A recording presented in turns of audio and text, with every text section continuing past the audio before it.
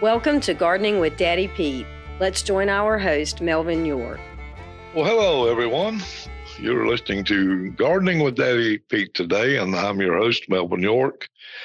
And on this bright, sunny day here in Piedmont, North Carolina, thought we'd talk a little bit about some of the questions that has come up over the last week or so. And maybe you've had the same question and haven't had time to ask it. Again, let me give you some information where you can ask these questions if you'd like to. You can go to our webpage, which is daddypetes.com. That's Daddy Pete's with an S.com.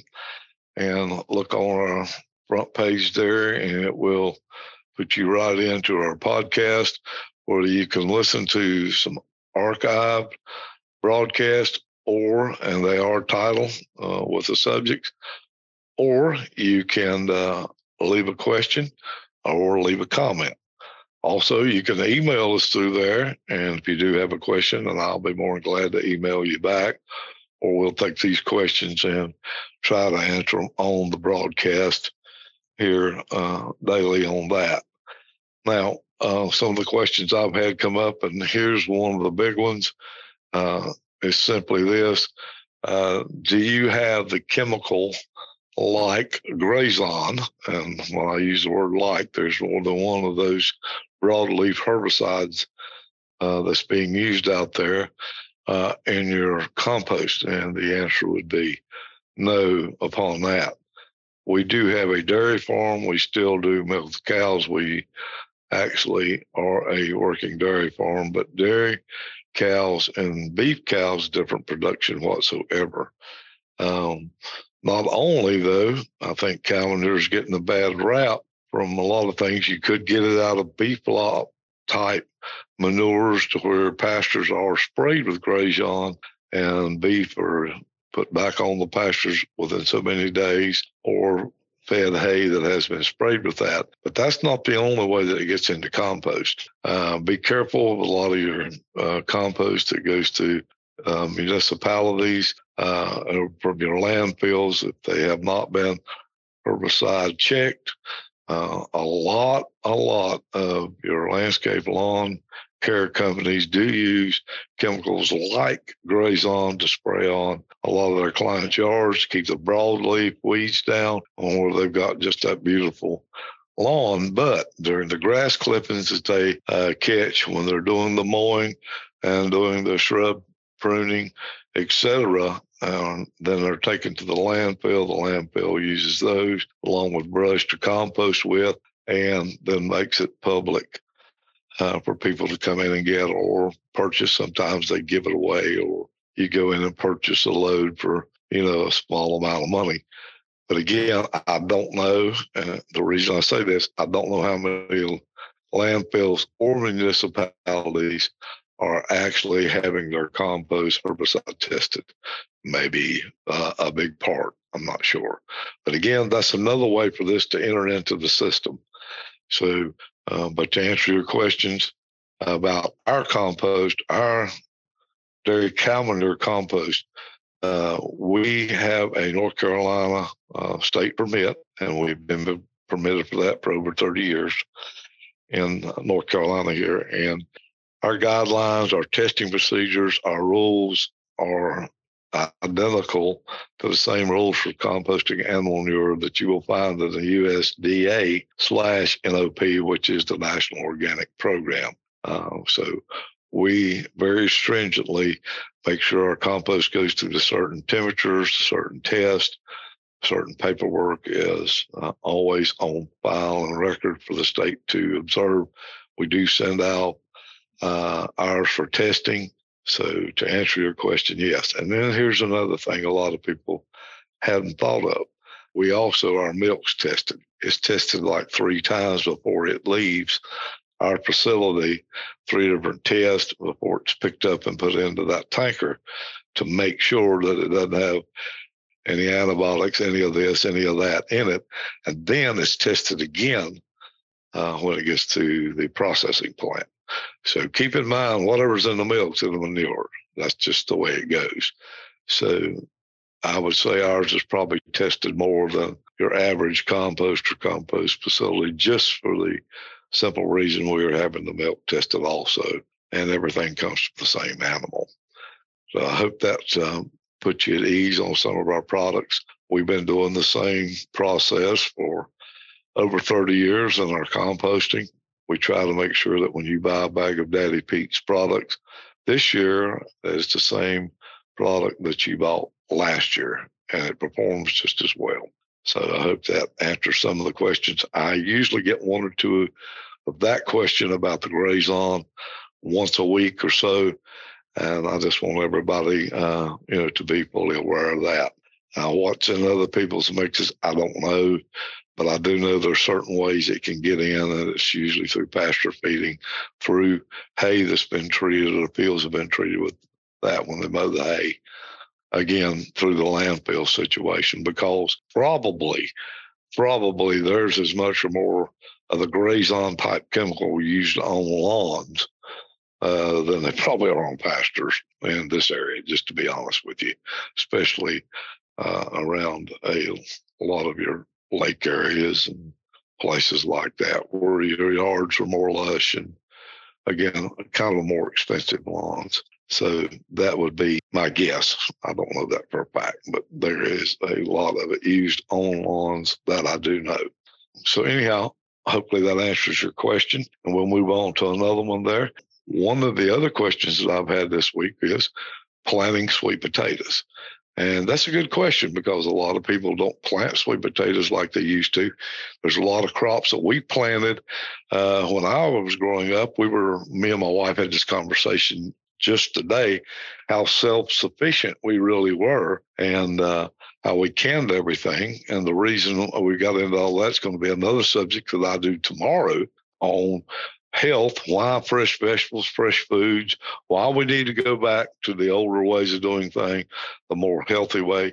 But again, we had this conversation today, and, we grew our own snacks. We grew our own popcorn. We grew our peanuts. We grew the sweet potatoes. Mom canned everything coming and going, from apples to peaches to damsons to pear preserves to jellies, jams, corn, green beans, potatoes, just the whole 9 yard, peas, sweet peas, everything was preserved, and we could go right into the cellar or into the freezer. And we had vegetables that we had grown ourselves. We knew how they were grown. We knew the variety. We'd saved the seed. We knew what was put on it, what was not. It was just a healthy way of doing things. Our own pickles, our own relishes, it was all made there.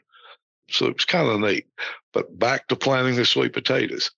What I recommend for those, if you're going to do row garden, if you're going to do raised beds, or if you're going to do containers, is use our planting mix. Now, use the regular planting mix, not the planting mix with Permatil. You will not need that with the sweet potatoes. The sweet potatoes, like any potatoes or root crop, if you're going in to do that, it's nice to hill them up if you're not in a raised bed setting. Raised bed setting, if it's enough drainage, you don't have to worry about excessive water. But not so much in a pot either. But you're in your row garden, you want to make sure that you do hill up those potatoes, beets, carrots. They do not like a lot of water. When we do have these heavy rain or extended rains for 2 or 3 days, if you're not careful, it could stand around the root, give it disease. It can actually drown that plant. And you're saying, well, what do you mean drown the plant? Plant's just like a human. It's got to have the right amount of air, right amount of water. So if you cut off its air supply by closing up all the air spaces with water, that's called drowning. And at the very least, out of it, if it does drain enough, you can get a root disease, a plant disease, or you can have a plant that will not produce the fruit of the size and the quality like it should, and it's going to be deformed or either a rotten spot or whatever. So it's very important. Use the planting mix. Use the planting mix in your raised bed. If you've already got raised bed mix in your planting mix and you're designating this for potato use or root crops, make sure you go in and amend it with about 25% of our planting mix. That's going to give you a little bit more success rate, even though the raised bed provides great drainage. It's going to need a little bit of extra drainage with these root crops. So just a way to help you be successful if you're doing the first time planting. Now, sweet potatoes, there's a lot of different varieties. Some is going to take a lot of space and a lot of ground. Some of them will grow really big. Different varieties, different colors. You can get the orange, the reds. You have the white sweet potatoes. You have the yellow sweet potatoes. Some grow smaller. The vines don't grow out as long. It's another thing to keep in mind. Some of your older varieties or your centennial long varieties get a long vine on them. Something else you want to think about when planting these sweet potatoes, because they like to shade their areas, those sweet potatoes, those root crops can grow, and it kind of acts like an insulation for them away from the sun and away so they don't dry out, kind of hold enough moisture. Another reason why you want to make sure that you have the proper drainage. All right. Well, that's just 2 questions, and then we'll get on with some more here, maybe in the next podcast or 2. I would appreciate you taking time, as we mentioned earlier in the podcast, to go to our website, which is daddypeats.com. Click on our page with the podcast. You can ask that question, leave that comment, complaint, whatever the case may be. We'd love to hear from you. Hopefully we don't have any complaints, but if we do, we most definitely want to hear about it so we can take care of it. Another thing is you can also sign up for our monthly gardening tip email. We'll send that out to you. No, we don't sell your email address. No, we're not into the marketing scheme like that. So you can trust us, but it's not going anywhere there. You can do that. And while you're there, look about our About page. Look at where we came from. Look at what we do. We're been around since 1907. The farm's been there since 1907. Been in the Smith family that long and still is today. Look at our different products. I think you'll find it very interesting what we do to be still a working dairy farm. And then we have the composting facility, the bagging facility also there. So they both go hand in hand. And it's what I call utilizing the best of both worlds. So, we'd love for you to kind of look around the page and see what's going on. If you see the old house standing there, yes, it's still there. It's been painted white, a few upgrades, but basically it's 99% the way it was when it was built a long time ago. At least 90%. I won't go 99, but I think that's kind of neat. So anyway, if you get a chance, go there. And we do want to thank you for using our products. We also want to thank you for tuning into these podcasts. And I most definitely want to thank you for all the questions and the good comments that you've sent in. And that really does make us feel good and kind of gives us a little encouragement to keep even working harder and harder. We have some great stores, suppliers, people, great customers. Well, until the next time, you've been listening to Gardening with Daddy Pete. I'm your host, Melvin York. Thank you for joining today's Gardening with Daddy Pete. You can check out our website at daddypeats.com for additional gardening tips and our podcast at gardeningwithdaddypete.podbean.com. You can also join us on Amazon, Apple, or Spotify.